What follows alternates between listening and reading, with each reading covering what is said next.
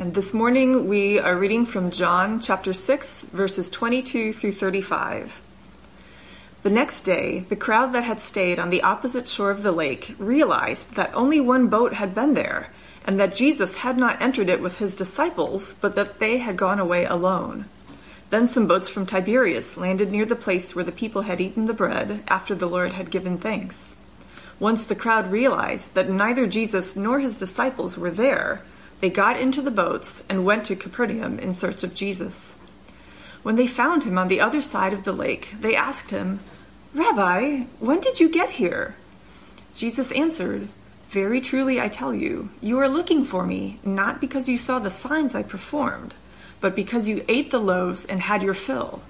Do not work for food that spoils, but for food that endures to eternal life, which the Son of Man will give you. For on him God the Father has placed his seal of approval."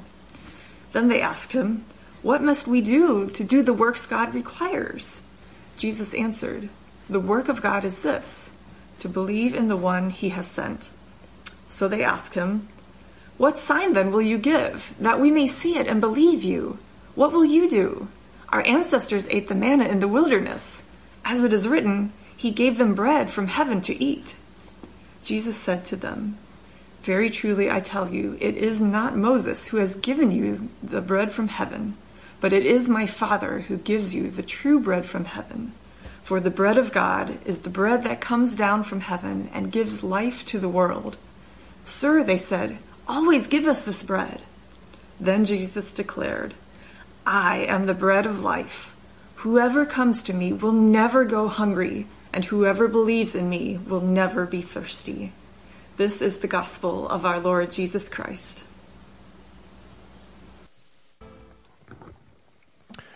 I'd like to begin by reminding you where we are. Not in the sanctuary, not in Bloomington, but where we are in terms of a sermon series.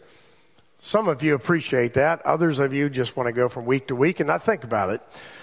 But let me accommodate those of you who appreciate such introductions and say this.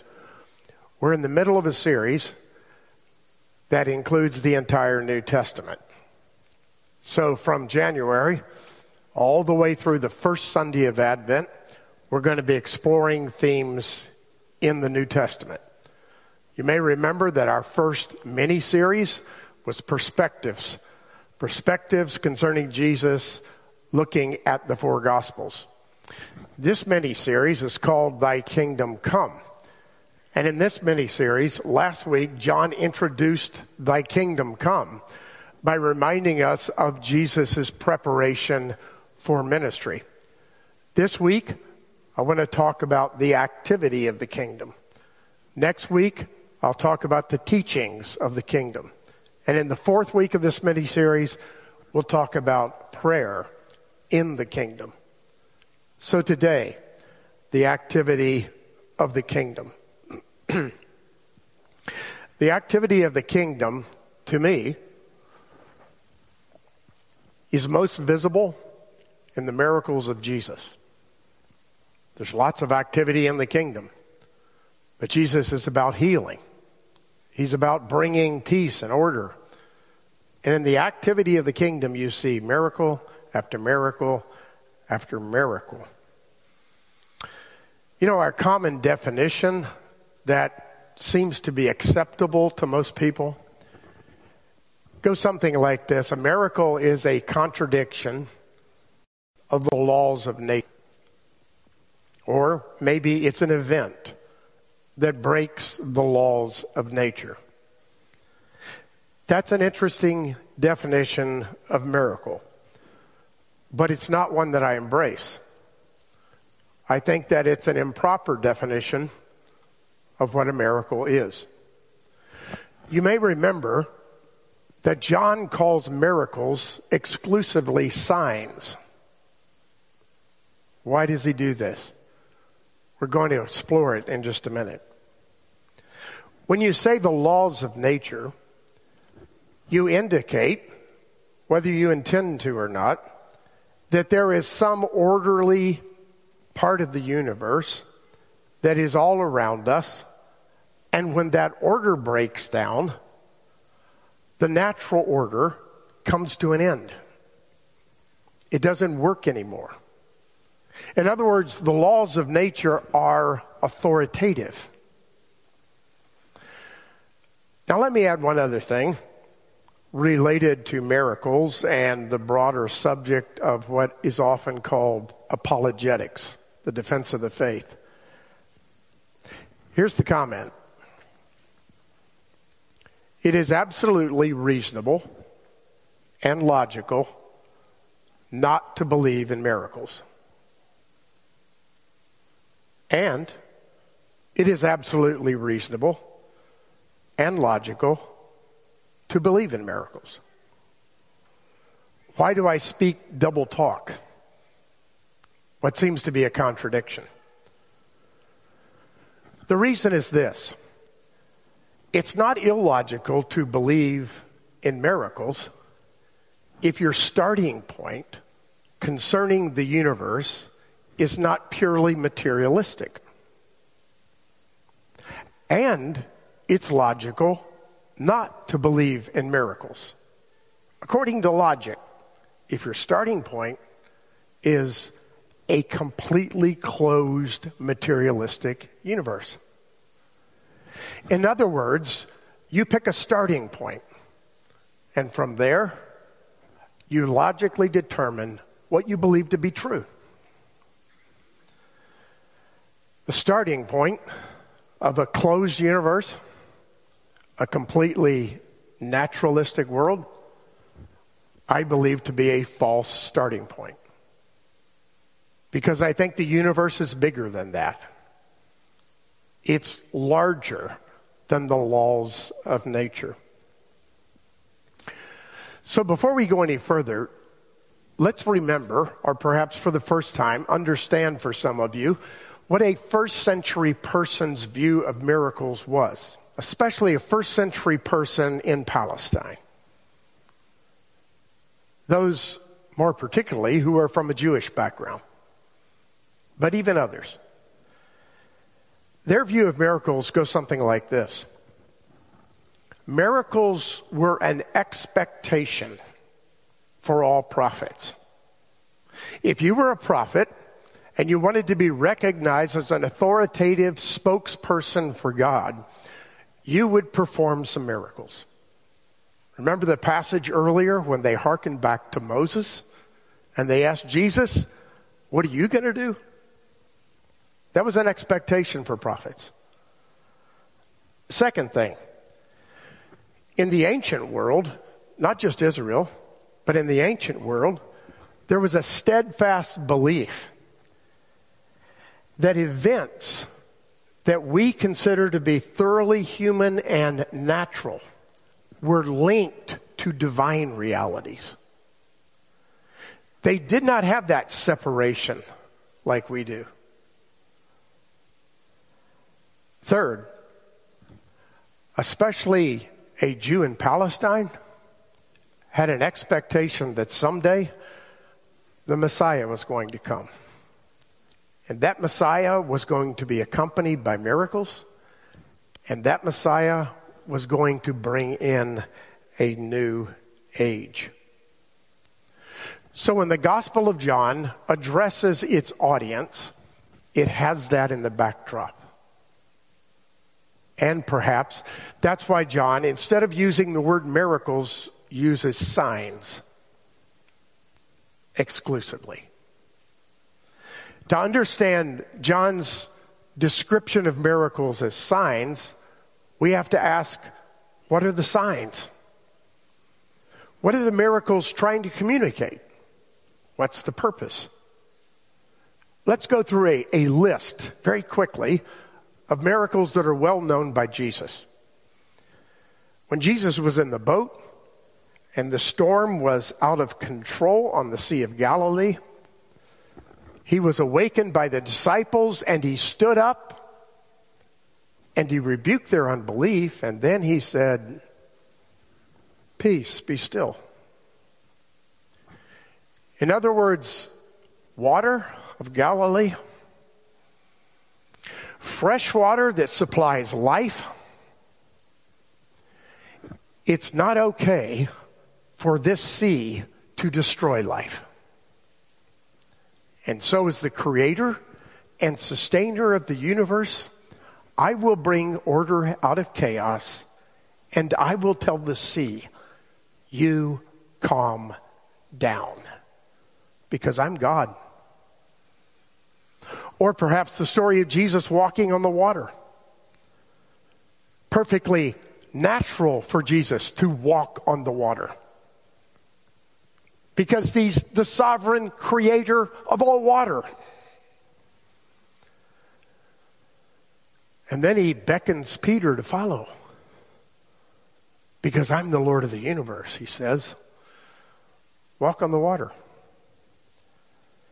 Whenever Jesus heals a blind man or a lame man, he's declaring, in effect, this is not the way it's supposed to be. Eyes are supposed to view beauty, stare into the hills and see the grandeur and majesty of God. Watch the sunset and be overwhelmed by beauty. Look into the face of another and find love. That's what eyes are for. They're not meant to be blind. So blindness be done. This man will see. It's the way things ought to be. Or to the lame man who gets up and walks, Jesus is essentially declaring, legs were meant to walk with, to run with, to dance. Some of us can't do that, but most of us can walk. That's the way things are supposed to be, says Jesus. I'm restoring order. When he heals the leper, in effect he's saying, flesh is not supposed to eat flesh. Human flesh is supposed to heal itself. Be done, leprosy. I'm the king of the universe. When he raises the dead, like with Lazarus, on that occasion and a few other occasions, Jesus makes it clear what it's all about. Sometimes he just does a miracle. Other times he says, you want to know what this is all about? I'll tell you what it's about. And on that occasion, when he raises Lazarus, he addresses a sister and he said, do you believe? And she said, of course I believe. Everybody's going to be raised in the resurrection, and you can raise them if you want to. And Jesus says, no, in effect, no, that's not what I'm talking about. I am the resurrection of life. This is not about a dead man being resuscitated. This is about me. Do you believe in me? Because if you believe in me, you will have eternal life, even though you die. That's the statement I'm making with this sign. And Lazarus was raised. Of course, he eventually died again, as everybody will. But he inherited the resurrection because he believed.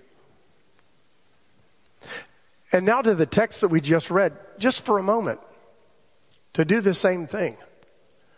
This text was in the context of the feeding of the 5,000. Jesus had fed the 5,000. He had left the premises, and people were looking for him. When they found him, they said, where have you been? We've been looking for you all over the place. And he said, you know why you've been following me? I know, because I fed your bellies. Because you were satisfied with the food. You don't understand what this is all about, do you? It's not about you. It's not about food. It's about me. I am the bread of life. I am the water of life. Those who come to me will never hunger, and those who come to me will never thirst. All these miracles, they're resetting order. They're rolling back the curtain on true reality. They are restoring things to the way they're supposed to be. And these miracles are introducing in parallel time the kingdom of God. In other words, you want to see the real intent? The real intent is the kingdom of God is among you. He said, I'm here. I'm God. I'm doing these things.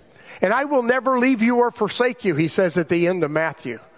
I'm not going away. My Holy Spirit is coming behind me. And that same parallel reality of the kingdom of God in this present world is here now. That's the sign. Do you understand?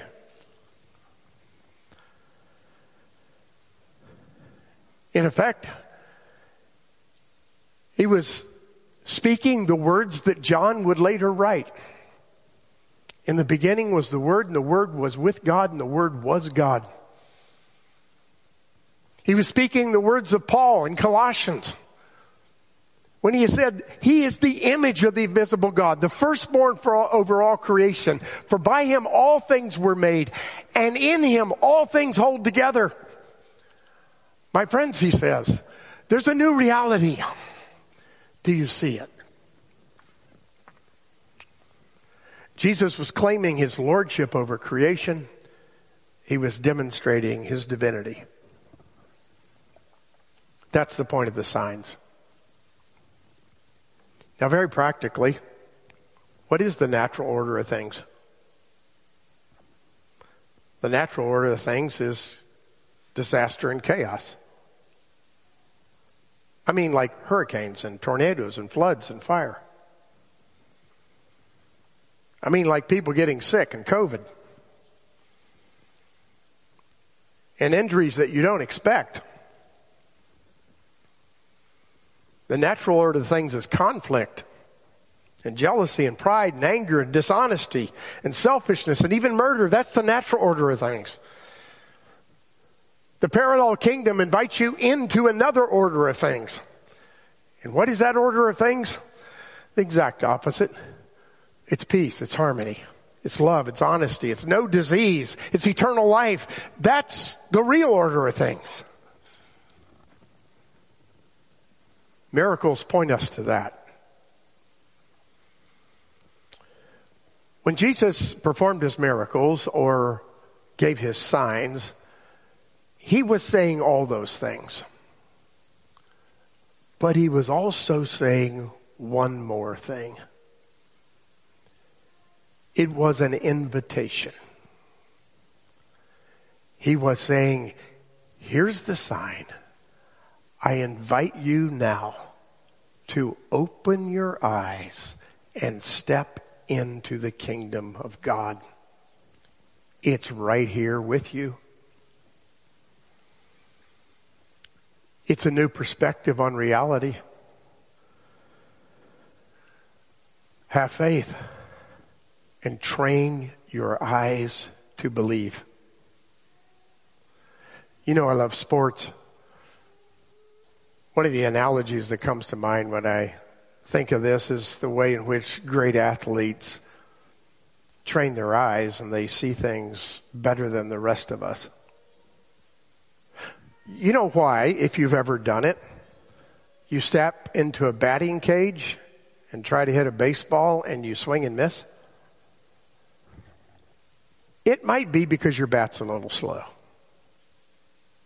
But more importantly, it's because your eye is. In other words, you don't see the ball the way a great athlete does. That athlete has trained his or her eye for years to see in a way that others don't see. Yes, it has something to do with reflex, but it has something to do with a viewpoint as well. So, do you have the eyes of faith? Are you able to see the parallel reality? Let me show you a couple of slides, which I'm sure most of you have seen before.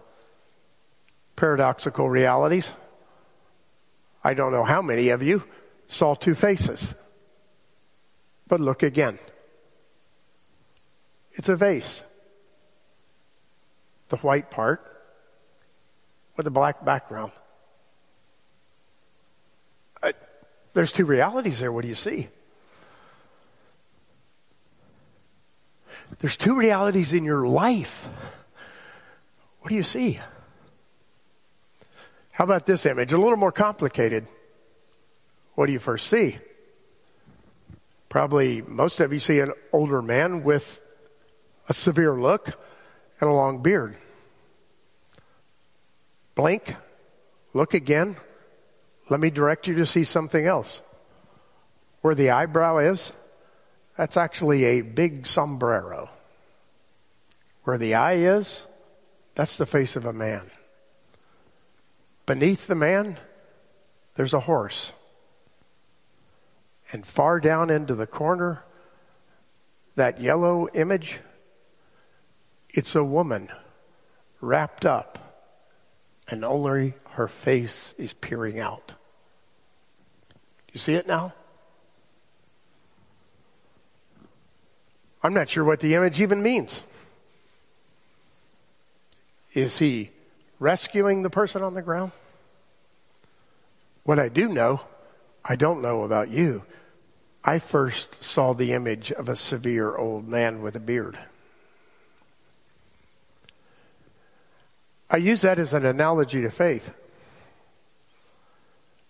When you step into the kingdom of God, when you follow Jesus, you have a new set of eyes. How does that happen? It happens when you get on the pathway of Jesus. When you devote yourself to being a Christ follower.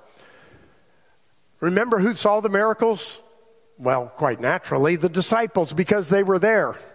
Remember who experienced the miracles? Many people, but one of them I want to remind you of, the blind man at Jericho, who refused to stop shouting out, Jesus, Son of David, have mercy on me. I can't see.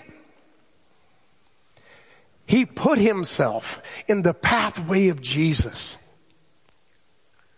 in order to see with parallel vision, with the eyes of faith, the kingdom of God. You got to place yourself on the pathway of Jesus. You have to be a follower. And when you're there, your eyes will be trained and you'll see things differently.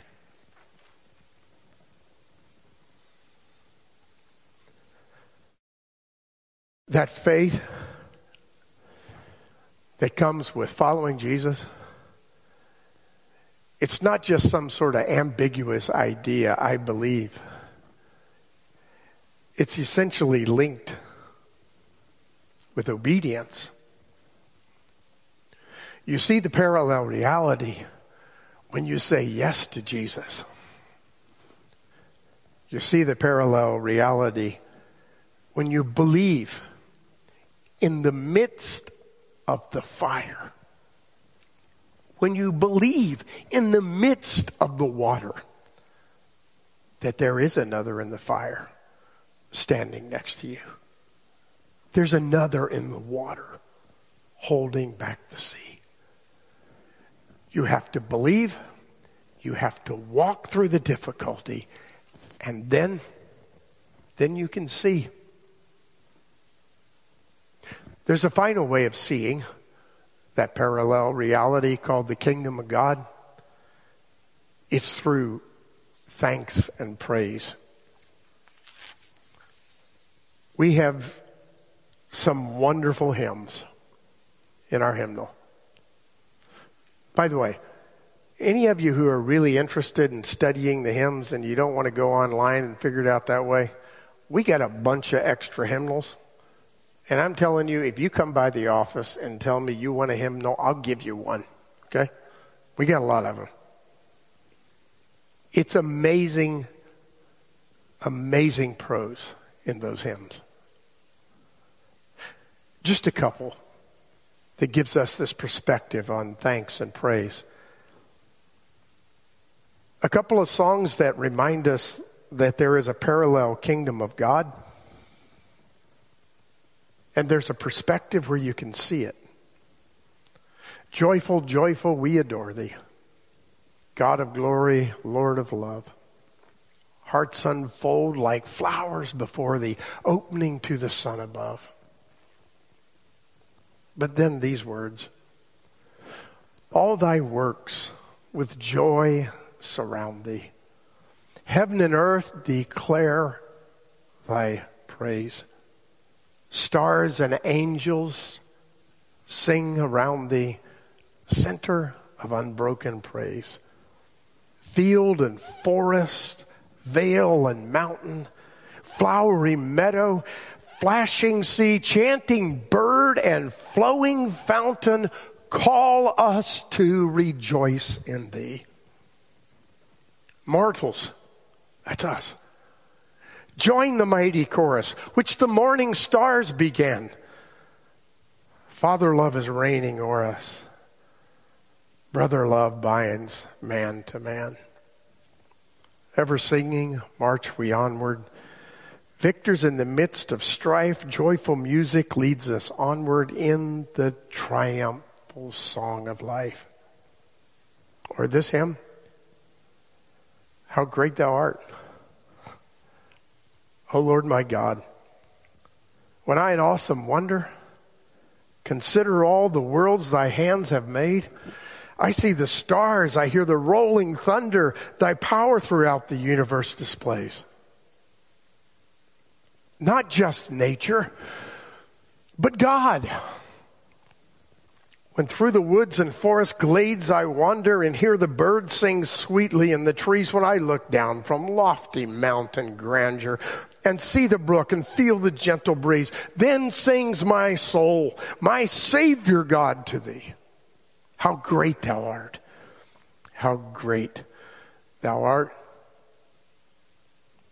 Or this hymn, O worship the King, all glorious above, and gratefully sing his power and his love, our shield and defender, our ancient of days, pavilioned in splendor and girded with praise. O tell of his might, O sing of his grace, whose robe is the light, whose canopy space. His chariots of wrath the deep thunder clouds form, and dark is his path on the wings of the storm. I see the world, and then I see a parallel reality called the kingdom of God. How? When I worship the one who created it all and invites me to see. Let's pray. Lord, we thank you for your invisible nature. It's rather odd to thank you that we did not see Jesus. But the reason I even utter those words is because when you were on earth, you said to Thomas, blessed are you because you believe, but even more blessed are those who believe and do not see. And that's us, Lord.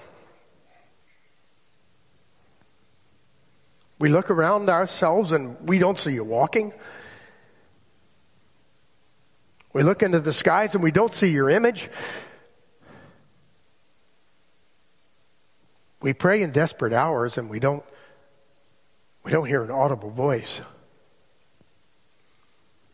But when we open our eyes by faith, we see you. It's mysterious. It's rather inexplicable. And it's real. We know it's real because we believe the testimony concerning your Son. That the Word became flesh and dwelt among us. And we saw your glory, the glory of the only begotten Father, full of grace and truth. And that while you walked among us, you set things right. And then you promised that in the end, you're going to make everything new. We are a privileged people, Lord, not to have to rely on the material reality around us as if that was all there was. You've given us eyes of faith. May we follow in obedience. May we train our eyes so that we can see In the name of Christ our Lord we pray. Amen.